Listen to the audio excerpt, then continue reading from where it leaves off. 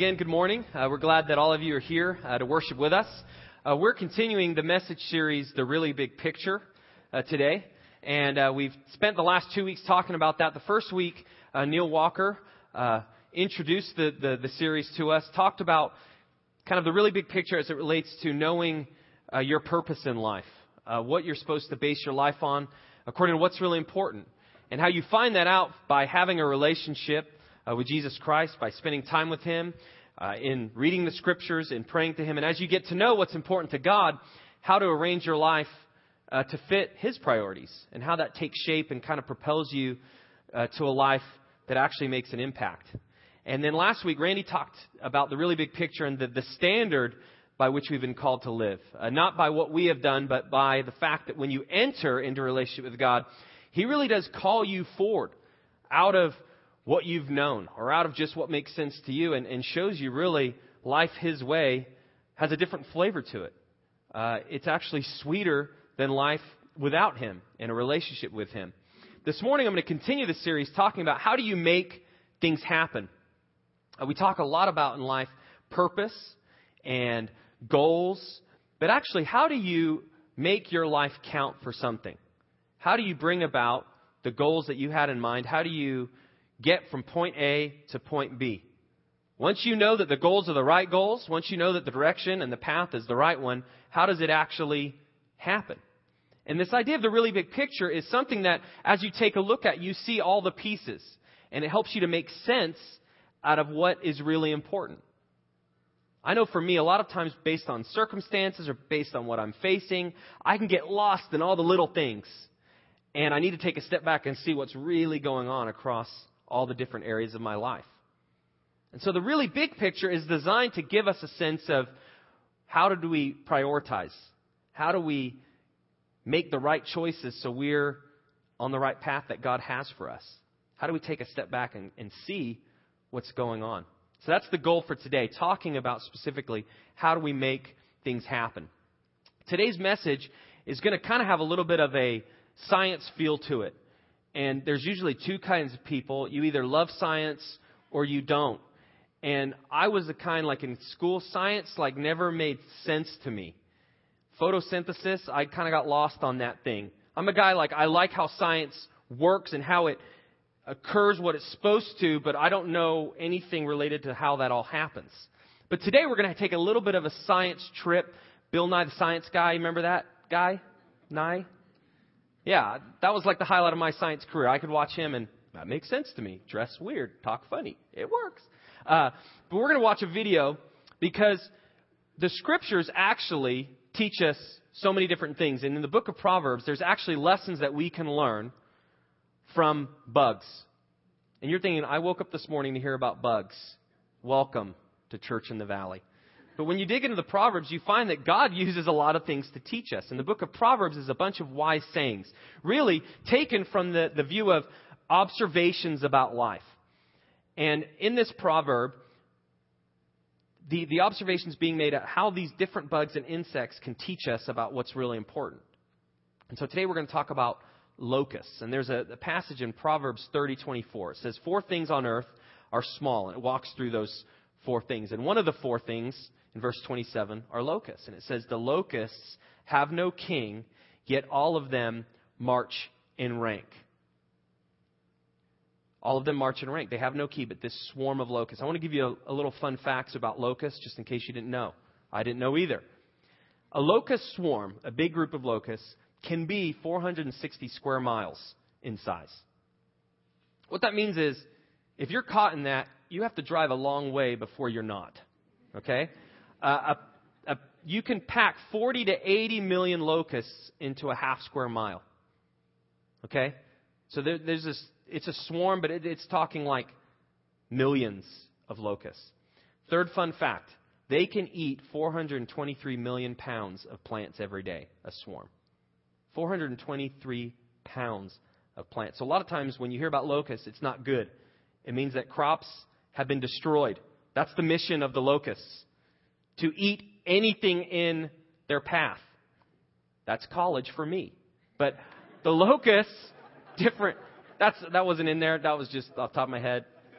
I'll try not to do that again. But this picture of the locusts is they work together for the one goal of consuming as much food as possible. And I want you to watch this video. And what's going to happen is you're going to start thinking there's like locusts on you. That's not any added special effects. You'll start feeling a little itch in your neck. But this is just so we can learn a little bit more of these fascinating creatures. Let's roll it.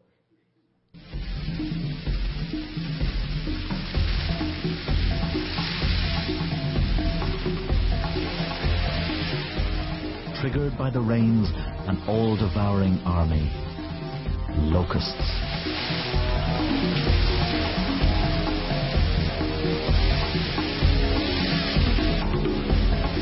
Millions emerge from eggs buried in the sand, gathering into columns which may stretch for 10 kilometers.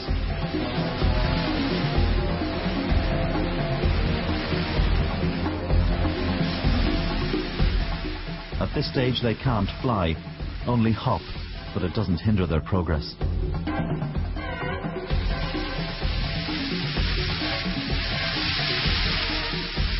These sweeping hordes devastate any fresh growth in their path.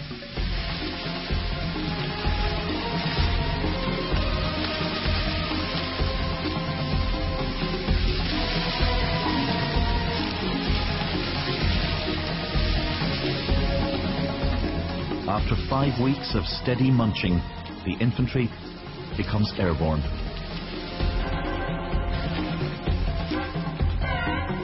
These breeding swarms can cover up to 80 kilometers a day, but only while the food and moisture last.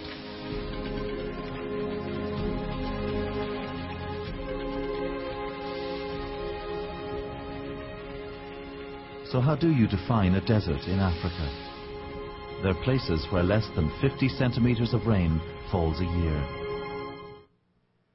I love the ending. It's like about locusts. And how do you define a desert? And I'm thinking, I don't care about the desert.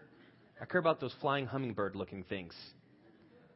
But the lesson you can learn here and what the Scripture is saying in Proverbs is, locusts, there's no defined leader. There's no king. There's no one that's forcing them to fall in line. There's this aspect of this swarm of millions and millions knows the exact place they should take and know the exact place that they should go together, and they accomplish their goal. It's a devastating goal, but they accomplish it, and there's something to be learned about that. And the lesson is life goes better when I team voluntarily. There's something to be learned from these locusts. Voluntarily team together. Life actually goes better. Life is sweeter when you learn to team voluntarily. Teamwork doesn't really work when you're forced to do it, when you're coerced. It's something that you have to make that choice. Like, I'm going to submit myself to this team, whichever one that is. And we're all a part of different teams. You may play sports and you're actually a part of a team. Your family, you have a role in that team of the family. At work, you're a part of a team, hired to accomplish a goal for the company that you work for. Church life, we have ministry teams. We have groups of people that are working together to accomplish what God's given us to do. So in every aspect of life, we are a part of a team. And life is sweeter, and we can make things happen and see things happen in our own individual life and actually make an impact in the world as we decide to team up with people.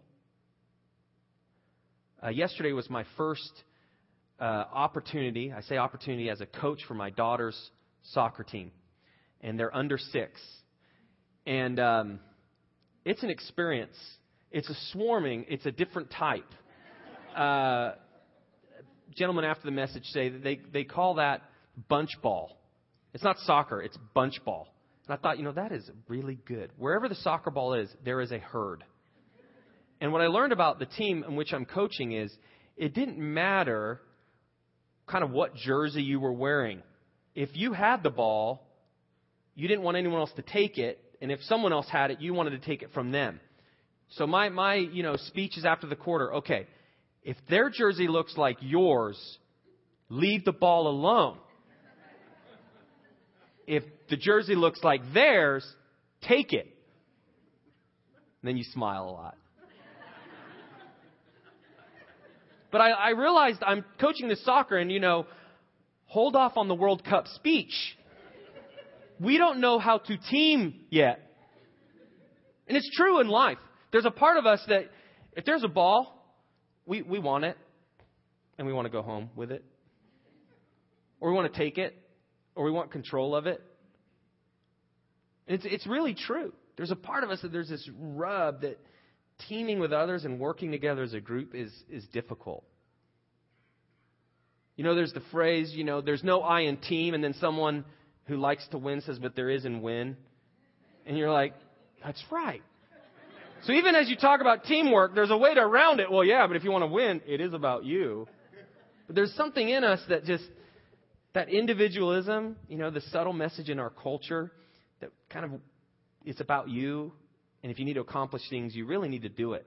You need to get after it because people, they may not help you. People actually may get in your way. And so there's just subtly these messages that you see in the culture and in media that really to accomplish what you need to accomplish, you do it by yourself. It's the most efficient way. It's the easiest way from point A to point B. It doesn't get all messed up with other people's agendas and views and perspectives on things. I know for me, this is one of the rubs I deal with. It's just you have a goal to accomplish. And the question is, okay, do I bring people in or do I just do it and let them know what the goal was and hope that they agree? It's just something that we deal with. But the Scripture is clear. If you want to make things happen, if you want to accomplish something with your life, and you actually want to make a difference, and you want your life to be sweet, you include others. You bring them along with you to accomplish what you have in each aspect. And I was thinking more about teamwork. If you're like a family and you've got young kids, teamwork is on display. You're just hoping you have all the kids in the car and they're your kids.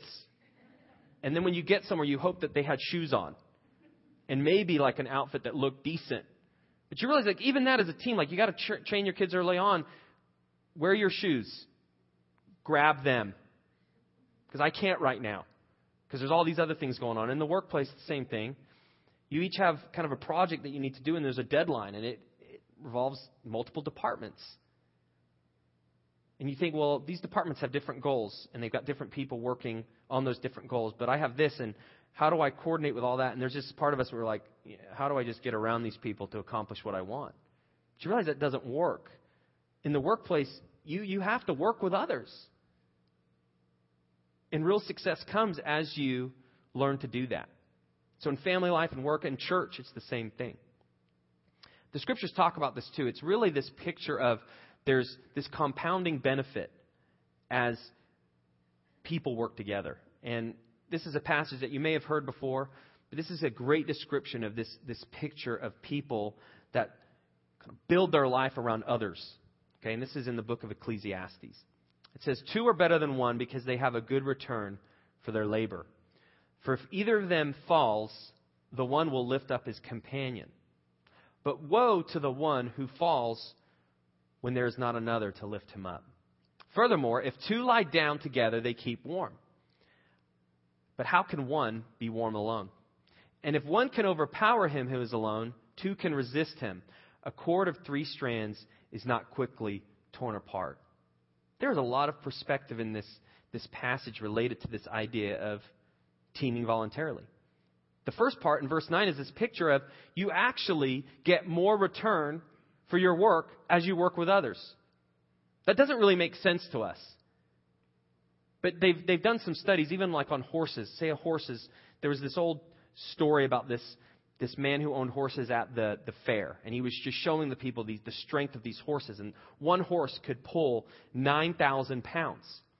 And they're pulling this weight, and the people are just, that's amazing. And so he's getting the crowd all into it, and he's working the crowd. And he says, how many pounds do you think 2 horses could pull? And everyone's like, 18,000 pounds. That's amazing.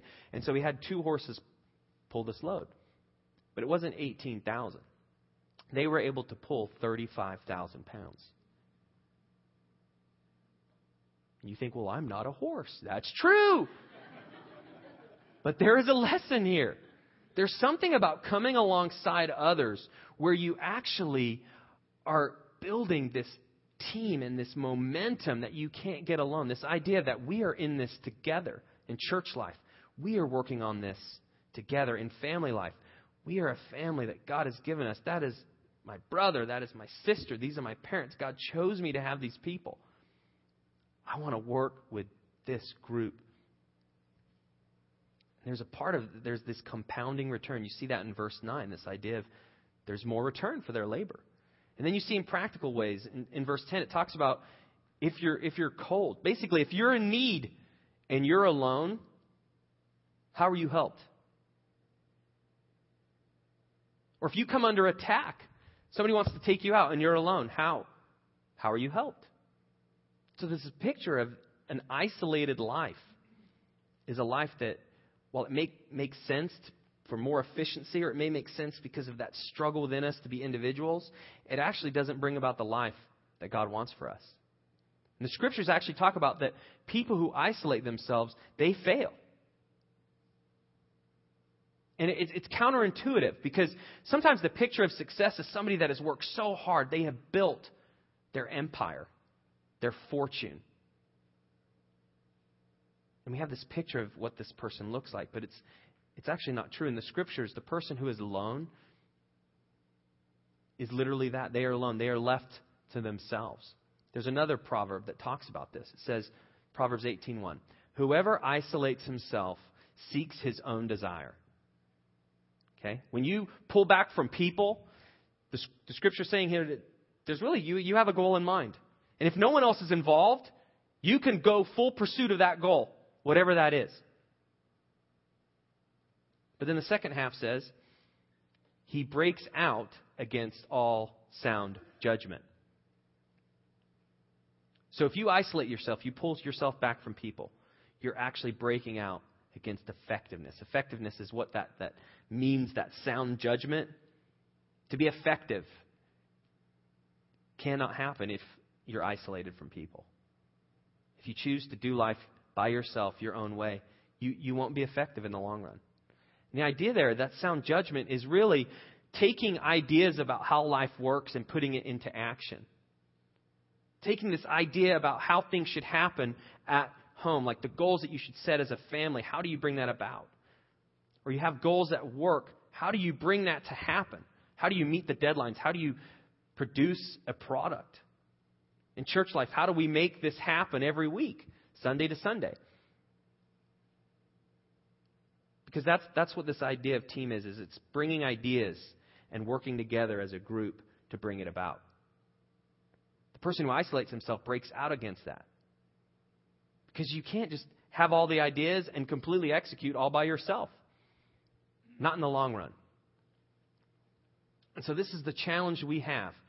That while there's this thing of like, well, yeah, teamwork makes sense. There's always that counter of, but there's no I in win. And I really want to win. The thing is, as we move back and kind of focus on that, I don't know if I can trust these people. What if they drop the ball on their part? What if they do things differently? Or what if it really didn't turn out the way that we thought it would? There's all these risks involved of teaming up with others. What the Scriptures are saying is the risks are there. You have to trust God and put your faith in Him that He's not going to rip you off as you choose to do life with others. If it's true that two are better than one, then the people that God's placed in your life to team up with, God's in control. He's going to take care of you. And this idea of team, not everyone is going to see eye to eye. Not everyone's going to have the same view. And there's tension. There always is in a group. There's always going to be conflict. But there's certain demands that as we commit to, God really brings about not only a better life, but a better outcome and an impact that you can make in the world. So I just want to walk through these demands of teamwork. This is kind of the flavor of what teamwork looks like. If you fail, if you isolate yourself, then teamwork's obviously very important. But what's the flavor? Now, these aren't skills that you learn in a book or at a class. These are actions that you put into practice, or they're attitudes. They're the way that you need to see people, the way that you need to see the situation that you're in. So the big overarching demand of teamwork is it's got to happen voluntarily. You have to team voluntarily. That's the big principle I've talked about. I'm going to walk through the rest of these to see really what's an area that we may need to work on ourselves. Is there one of these that, we don't really do, or we blow past, or it's not as efficient as it should be? So as you're looking at this list, ask God, is there one of these that you need to work on? First is work for the common good. When you're on a team, the idea is you're working for the common good, not your own goals, not your own interests, but the common good. And a key in that sentence that you could underline, work. I mean, isn't that where it gets kind of difficult? Okay, I found mine. I got to work. Work for the common good. Everyone works. Everyone does their part for the common good. In church life, we're all working to accomplish the mission God's given us. In family life, everyone has to work for the goal of really the family doing what God's called them to do, to honor Him, to show how important He is to all the people that are interacting with them. In the workplace, the common good is to do what you've been hired to do and to do that with the others that have been hired to do the same things with you. So you work for the common good. Be considerate. This is a demand of teamwork. This is one of those tough ones. This is the picture of it. You're a helper. You're going to reach out to your teammate. The picture is this. You are starving and you want to go to lunch. And as you're walking to lunch, you're picturing kind of this meal that you're going to have and how you're going to get a break from work and it's going to be great. You're going to be able to clear your mind, come back refreshed to finish out the day. Two coworkers are talking about a problem that they're having, and you have the solution. But you also want lunch. Lunch is important because I'm hungry. Being a helper is that choice of how can I help in that situation. It doesn't mean to be a teammate you don't eat. Okay? We're all going to find a way to eat, but maybe in that situation how can I help them? How can I answer a question? How can I clarify? How can I give them a resource that I found that could help in their situation? That's that idea. You work for the common good, which means that you want to help them with their goals because you're all a part of the same thing. Man, that's tough. Because sometimes there's that tendency, if they fail, it makes you look better. The thing about a team is, if they fail, you failed. Well, that's like not even American. That's part of it. When you're working together with a group of people, you're working for the common good. You want to help people with their goals. So this is one of the demands. Play different roles. It's another demand. If you're a boss, if you're a follower, you have to be the follower. If you're an accountant, don't do sales. And if you're in sales, please don't do accounting. I'm more on the sales. Don't give me numbers. I'll cut and paste, and you don't want to know what happened. Okay? But there's this idea of everyone has a role to play, and the same is true in family life. Parents need to be parents. Set direction. Dads need to be dads. Be responsible. Moms need to be moms. Kids need to be kids. Where it gets problems is when the kids want to be parents. And when the parents are the kids, it gets all dorked up. But part of teamwork isn't that there's no defined roles. The fact is, teamwork means you have to play your role. That's how it all works. Another demand is you have to rely on others. This is where the risk is. The efficiency in us thinks, if I just take care of it, it will get taken care of. It will get accomplished. But if you rely on people, you actually can utilize their strengths. Early on, when I got hired at Church in the Valley, I started working and I did a flyer. And about 2 years ago, I looked back at this flyer that I made, and it was the worst flyer I'd ever seen. At the time, I was like, that's not bad. It's not good, but it's not bad. I look back and it was bad. I'm not an artist. I'm actually a terrible artist. And there's people that God's put in the church that are artists. And this idea of relying on others, it means, you really do rely on the strengths. And in each group or team that you're a part of, you have to find out the strengths of those around you. So you show interest in them. You ask them questions. You find out what makes them tick. In family life, get to know your kids, spouses, roommates. Get to know each other's strengths, how you guys are wired. Have conversations and dialogues about this. We all have these expectations and these pictures of what we expect from people. This idea of teamwork is you actually are relying on others and you know how they tick and you work together. This actually makes you accomplish more than just trying to do it your own way in the midst of these people. So you rely on others, you encourage each other.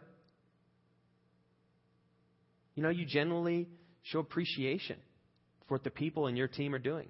Whether that's in your family, in your workplace. Be an encourager.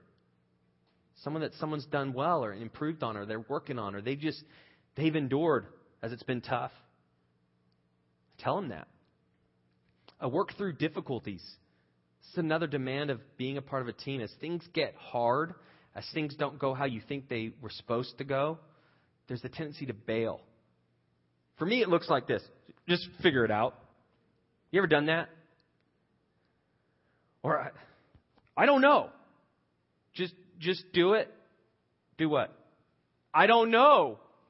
There's this thing is like, I don't want to get my mind around it. I just want to get out because it's just fuzzy. But there's this idea, you hang in there with your teammates. You hang in there. You try to figure out what's going on and you work together. And then the last thing is you cooperate with a leader. This is where we're different than the locusts. We need leaders. As I learned from coaching soccer. We need leaders. We can't all go in the same direction without being told what direction to go to. We can't do it. We're not made that way. God's actually made us to operate under leadership. And one of the best ways that you can be a team player and accomplish what you need to accomplish and to take care of the common good of the team you're a part of is to cooperate with the leader above you. So you want to watch for things where you're like, what are they thinking? The fact is, a leader most of the time is thinking about things that you're not thinking about because you're not the leader. Or they're dealing with issues that you don't know about. Or maybe in that circumstance, they are being a turkey. But you follow them. Because that's the turkey you're supposed to follow right there. But this just is so difficult because there's a part where I could figure this out if he just asked me. Or if she just asked me. I could figure this out. But maybe in that specific moment, you just need to do what you're supposed to do. And then as the time for feedback comes, you give it and see if you can help as it's asked. But this is the flavor. This is this idea of the big picture of life is if we team with others and as we commit to those around us to work together, to play our part, to try to apply these demands of what teamwork means, we actually can make a difference. And in church life, I was thinking through this campus and the money that needs to be raised and all the things that need to be done in order to launch a new campus. Could you imagine if Randy came up here and said, we're going to launch a campus. Who wants to do it? And you just look for the one hand, and then the quivering hand goes up and says, sold! Third person in the third row. You'd be freaked out. You realize you can't do that alone. It couldn't happen. And so I look at this opportunity that we have to do something where there's not a church at Keppel High School. There will be a church in 42 days. And I don't even know how that's all going to happen yet. But God has given us a team to pull it off. And it's such a blessing to be a part when you see each person and the gifts that they've been given and the energy and the resources, putting it to this project to accomplish something that we want to honor God with. And the same is true in each arena. There's something before you where you have a choice. Do you work with the people you're with, or do you blow past them? And I encourage you what God wants to teach you as you team up, as you're faced with that. Think through maybe one of those demands that you could work on. So I want to invite the band up as I go through some next steps. But before I do that, I want to kind of give you this idea of the big picture. If you look on the back of your program, if you flip it over the whole thing, you'll see a picture by Van Gogh. And then if you flip it towards the front, that's a zoomed in picture of that same picture. Would you have known The zoomed in picture, was that picture? Any art experts? Probably not. When it's zoomed in on the front, you don't know that that's that famous masterpiece by Van Gogh. But that's this idea. As you take a step back and you see what's really going on, you see the design, you see the purpose, you see actually this masterpiece. You could see it there on the screen. This making it happen and teaming up is like this picture, where it's pieces. Now, I wouldn't buy that. Okay? But for illustration purposes, you see that each one of those pieces comes together and forms that same picture. Go to the next slide. And that's really this idea of team, is each of you plays a very important piece of the picture that God's making in your life and through your life. And the challenge for each of us is, are we going to be that piece and play the role that God wants us to play? And so my prayer for all of us is that we ask God what's the role that He wants us to play. We get help on how to do that. And then we commit wholeheartedly to working together to make things happen. So I want to walk you through these next steps. If there's another one that you think of, you can jot that down. Each week we do this. We ask you to fill it out on the connection card so you have an action step that you can take in your relationship to God. The first one is choose an aspect of the demands of teamwork to work on during September. And you could just write it down there on that blank line. Is there one of those, whether it's to cooperate with a leader, whether to encourage others, whatever one of those is, if there's one of those that you sense you need to work on, write that down there on that blank line. Second next step, join a ministry team. As we multiply campuses, we need help. We need each of you to contribute. And if you've not been asked to serve in an area, either on the Diamond Bar campus or the Alhambra campus, I'd encourage you to volunteer. And you can circle the hospitality team. This would be the team that helps serve the coffee, hands out programs. These are like the Connections and First Impressions team. The facilities team, this is the team that sets up every week, sets up the classrooms, equipment, pulls it out of the trailer. Sight and sound, they get all the equipment ready so visually you can see, and equipment set up for the band to play. So if you're not serving it in an area, you can circle one of those, and we will touch base with you and see what makes the most sense, what fits your schedule. And we want to really include as many people as possible as we launch in this new campus to help out. So you can circle one of those. On September 9th, Randy's going to be launching a new series called Better Together. And he's going to talk about this a little bit more in depth. Kind of what is God's role as we do life together, and what is the impact of that?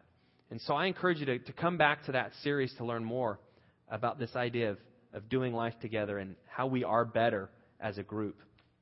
And then the last two, ask God to show you an area of life where you're not teaming with others.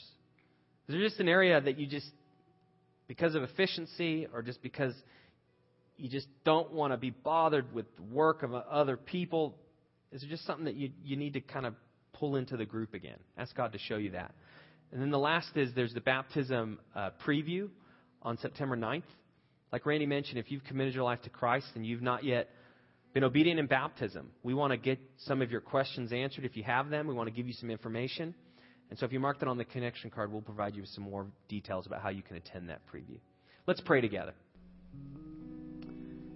God, we thank you for the fact that you really are the one that designed team. You have created us, and you put us in the same areas so we actually could do life together. When you first made Adam, you knew that it wasn't good for him to be alone. And so, God, we do want to move past isolation and past trying to just do things by ourselves our own way. And God, we want to be a part of a group. And here at Church in the Valley, we want to work together to accomplish what's before us. And God, thank you for all the people that you've brought around and the strong hands and the faithful hearts. And so, God, I pray that you'll multiply our efforts as we look towards this campus launch, that you'll really go before us, and as we work, give us sharp minds. And God, we pray for unity in the name of Lord Jesus. And we thank you, God, that you are the one that accomplishes your purpose through us. That is you that works in us. And so we look to you as our guide and our strength. In the name of Lord Jesus, amen.